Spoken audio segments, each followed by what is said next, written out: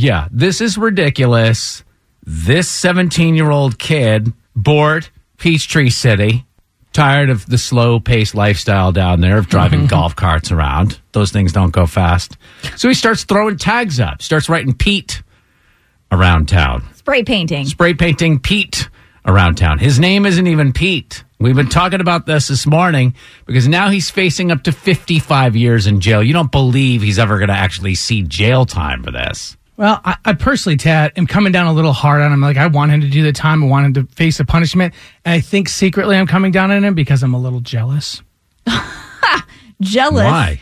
I honestly, in my heart, wish that I would have been caught doing what I did, like as a early teenager and a late 20-year-old. I wish someone would have caught me because then I could look back. I look back now in my late teens and early 20s with no sense of pride whatsoever. Really? You went on you got a little taste of the crime life? It started probably when I was 15. A buddy and I would go into Abercrombie because they had the cool clothes and we had no money and we wanted the cool clothes. Yeah. So we'd go into the dressing room. You put the Abercrombie sweater on, then you put the coat or the sweater you wore in there over it. Then you go to the bathroom, you take the shirt you stole off, you put it in a bag, and then you kind of keep going around. Well, of course, the mall cop security get wise to that. And we're walking out of the Abercrombie one time, and we see them coming at us, and I'm with my buddy Joe, and we decide, are we going to split? Divide and conquer. Right. So I go one way, he goes the other way. They go towards him.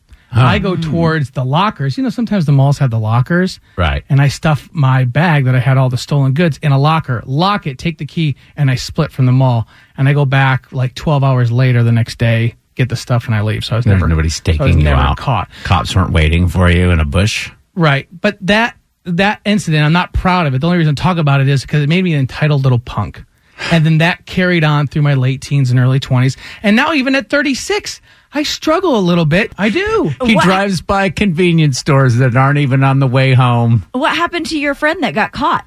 They just, they took him to the office. He didn't have any. I had the goods. He didn't have the goods. He didn't have anything? No, they called his parents and they got him out of there. Ooh. But honestly, I think the reason I come down, Tad, on this kid is because I do, in my heart, wish I was caught, reprimanded, and I wasn't this entitled little punk that I still, like I said, struggle with to this day. So this kid, as a result of you not getting caught, right, this kid should go to jail and get out when he's 72 years old. Listen, I'm not saying the kid's got to do 55 years. I've been a punk my whole life. We would call you Slim Shady, but there's one part missing.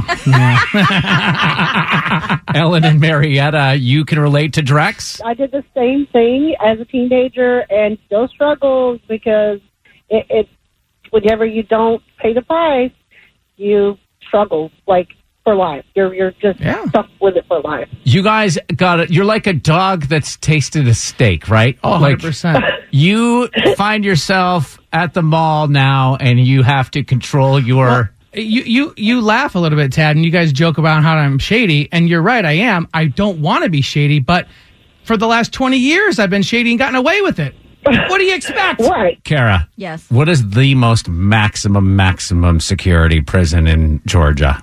Oh, gosh. Maybe Baldwin State. All right. Yeah. We're going to send Drex there for one night. My father-in-law was a warden at Baldwin State for 30 years. Ooh. How about that? What a twisted circle that is. So you could probably get a good rate. Yeah. Lisa and Marietta, you have a criminal past? Well, yes, I do. Okay, go ahead.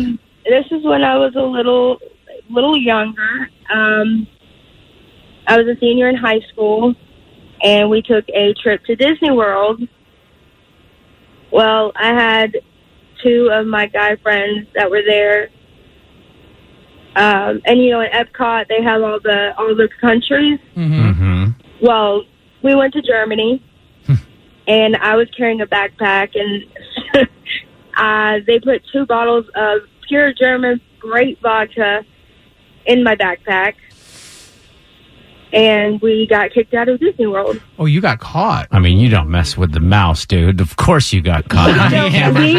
But we got caught. The thing is, we got caught on our way to throw it away. Your guilt took over. You saw your most magical place on earth. Now, I'm curious, Lisa, when you get caught for something like that, and you're in Germany in Epcot Center, what laws apply? Are they True. German laws or are they American laws? Both. I had to go through both. You have to go to both. She did. I did 15 years at Baldwin State, and then I had to do another 20 in Berlin. Yeah, you get extradited back to Germany. Yeah. I was in Disney World for a very long time. You just got out. I just got out. Exactly. Oh my gosh.